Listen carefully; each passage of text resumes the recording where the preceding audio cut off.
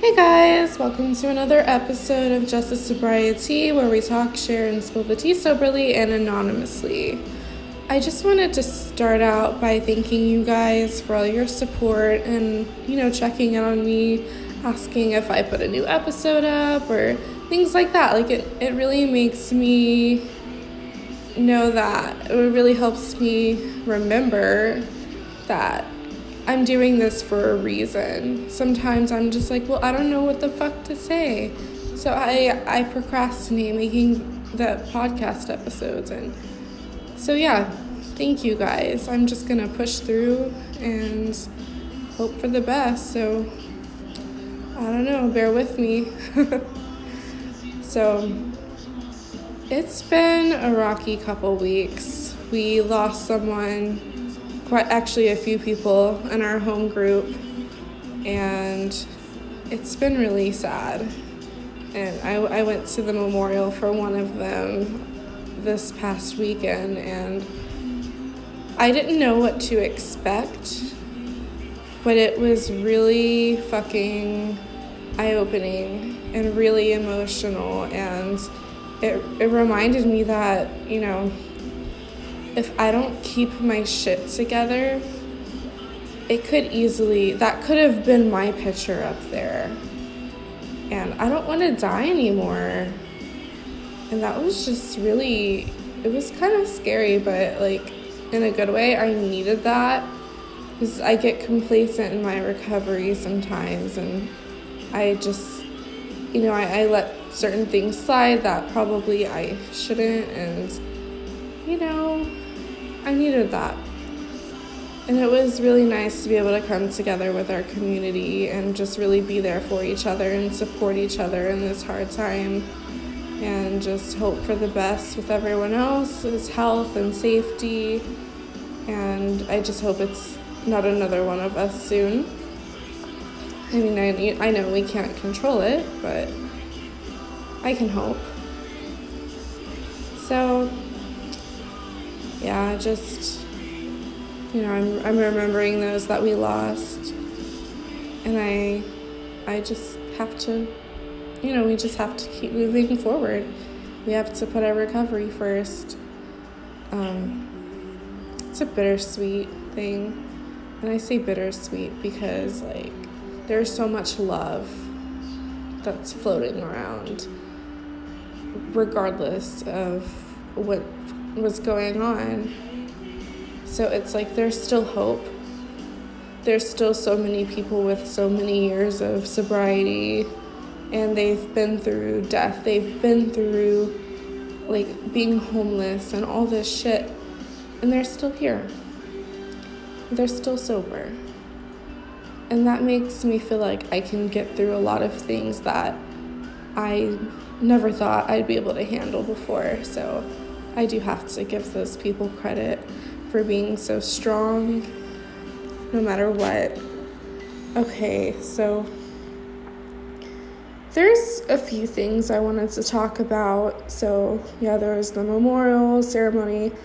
I was pretty wary about actually going because I knew people were going to be crying, and I'd probably cry.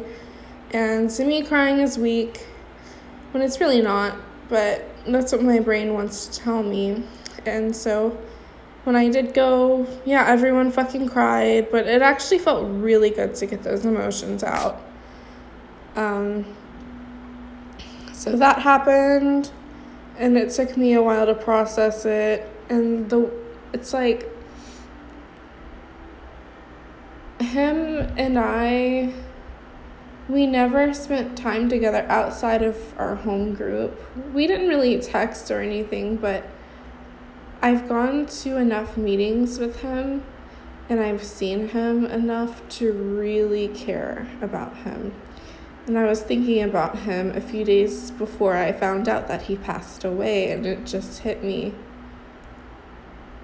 And I had a panic attack in one of the meetings, and I think I was in that meeting for a total of 10 minutes because I kept leaving because I was just crying. So yeah, it was fun.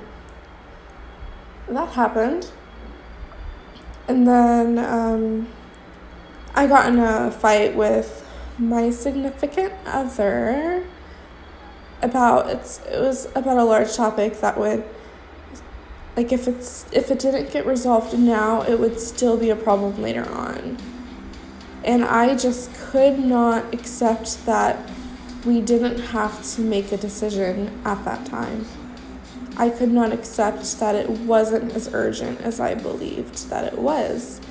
I was upset, I was scared, I was numb, I was angry, like, I just felt out of control, and I could not handle that, which later on I realized I just had to go back to step 3 and let my higher power take care of everything.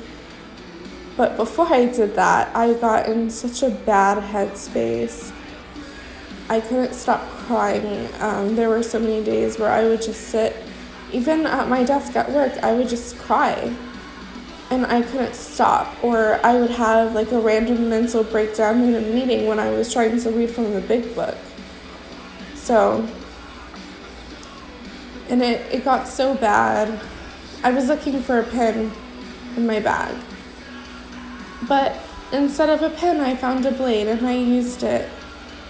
And I haven't participated in self-harm since like 2014. But in that moment, I didn't think that I had numbers to call. I didn't remember that I had the spiritual toolkit. I didn't even consider any of that. I just used it. I wanted to feel something. I wanted to see if it would hurt, and it didn't hurt. But I still wanted to do it, and it scared the fuck out of me. And after that, I wanted to drink. I didn't drink, but I still thought it was okay that I hurt myself. It was pretty bad, and I called my sponsor.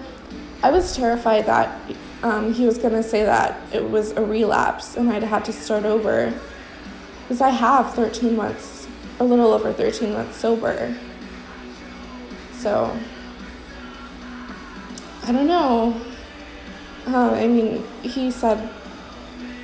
He was understanding, and I didn't lose that time that I had, thankfully. I feel like I should have, but I didn't. That's me being selfish, I guess. So, I eventually got out of that headspace. I talked to people in the program. I actually reached out to my friends. I was able to talk to my significant other more, and a lot of things that were said made me feel better. I felt more of that relief that I really wanted from the beginning.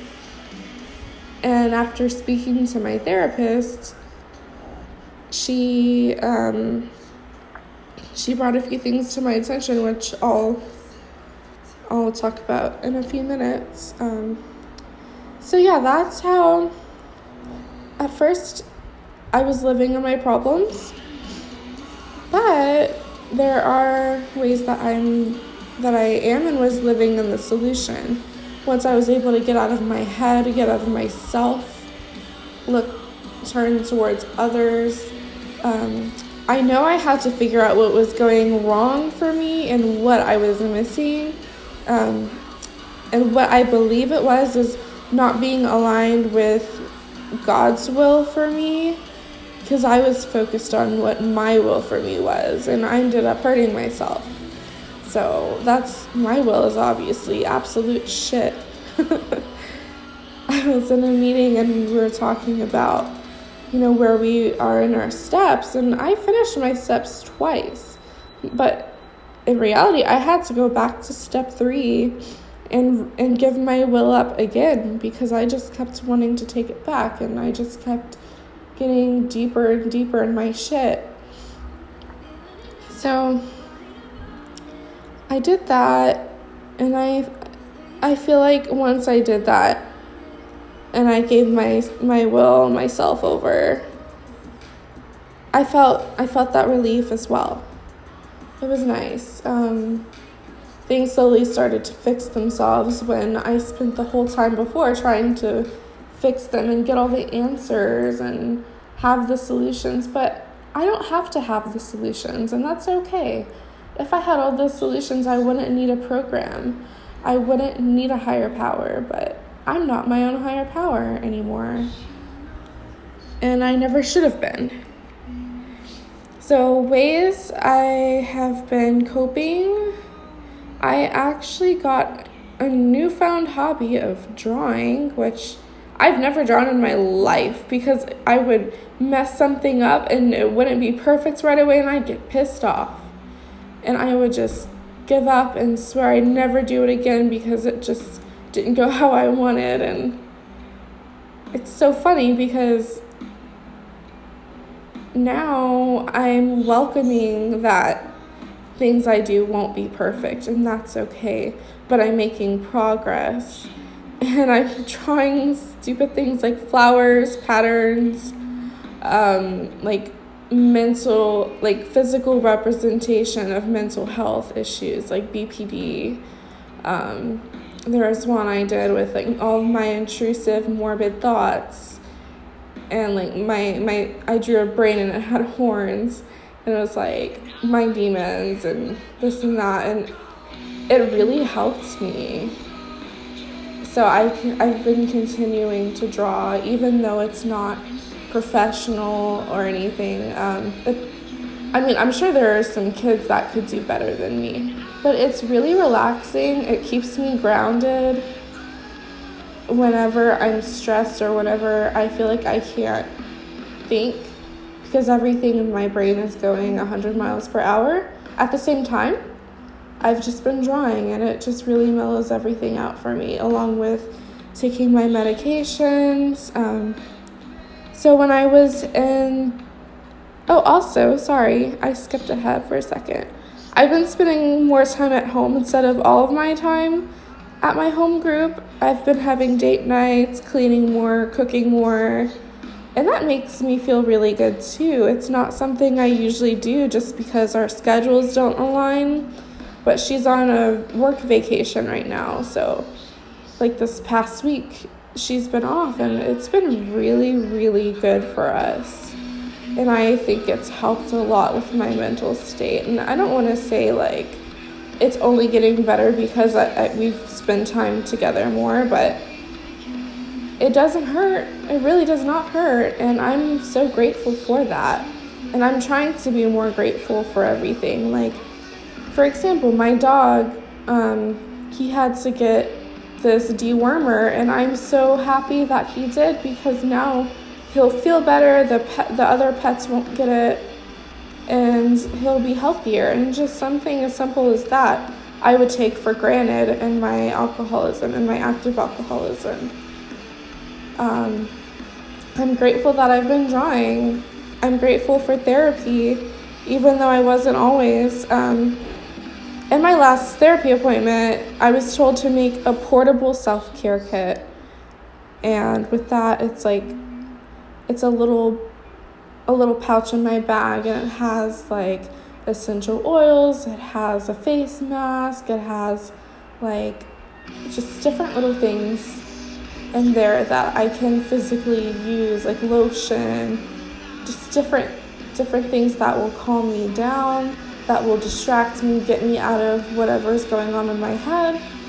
And I haven't had to use it too much yet, but just knowing that I have it and in there, and it's all things that are healthy, that won't harm me, it's actually really comforting. So I'm grateful for that I actually listened, because usually something like advice like that, I'd be like, yeah, okay, sure, but never do it. But I actually did it this time.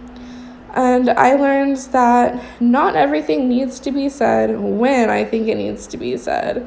Apparently, my sense of urgency is a little too high. I believe that's because I'm so impulsive. There's supposed to be, like, with impulsiveness, there's supposed to be, like, a thought and then space between that thought and the action. But I don't have much space between the thought and the action. I thought I did, but no, I don't. I think about what I want, and then I usually just do it or get it.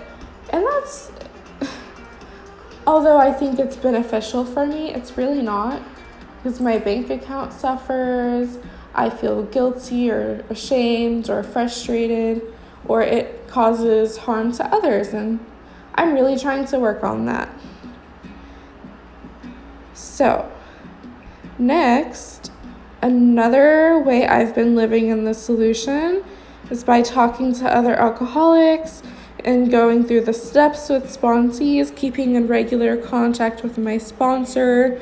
I've actually been reaching out more to my family when I'm struggling, and having a stepmom who is a therapist, it kind of helps because it's not like she's trying to solve my problems, but she understands. I can talk to her and say, hey, this is going on, like, what do you suggest I do? Like, what kind of help do you think I need? And she's able to, like, guide me. So I'm like, okay, well, yeah, I'll make this appointment. I'll go and do that. And it's more helpful than I've ever really given her credit for.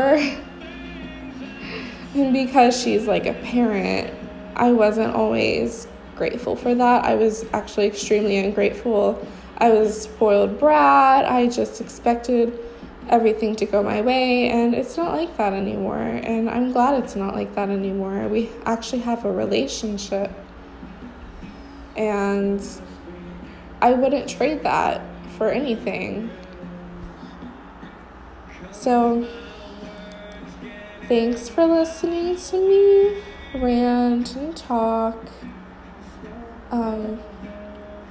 I've been trying not to stress out too much, but I feel like sometimes I'm in my head more than I should be, which is why I just, I do my best to just keep going to meetings, as many as I need to, working with my sponsees. We've been going through the big book, and it's been really beneficial to me. There are so many things in there that's popped up that I really needed to hear and be reminded of, and there's some lines that I forgot were even in there, and I was just like, oh shit, why haven't I highlighted this before? It's really cool. Like, no matter how many times I read through this book, I always find something new. I always learn something that I didn't understand before, or that I didn't perceive in a certain way, and it's really cool, and I hope you guys get to experience that as well. If you haven't yet,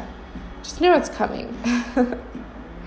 All right, well, I'm gonna get off of here, and I apologize. My last episode was probably 13 days ago, and I've been trying to do them every week, but yeah, it's just been kind of a shit show. But things are back on track.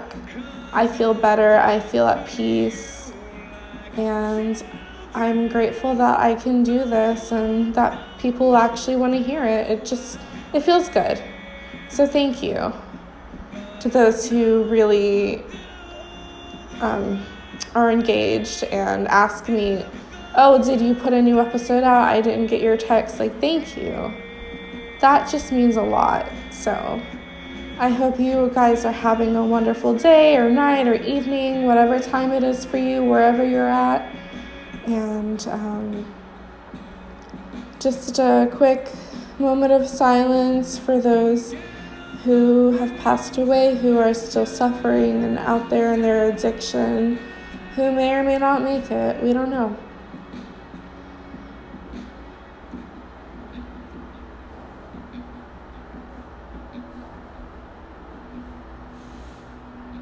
All right. And the Serenity Prayer, which happens to be aligned with Step 3, which is very ironic. So, God, grant me the serenity to accept the things I cannot change, the courage to change the things I can, and the wisdom to know the difference. I love you all, and we'll talk next time. Bye.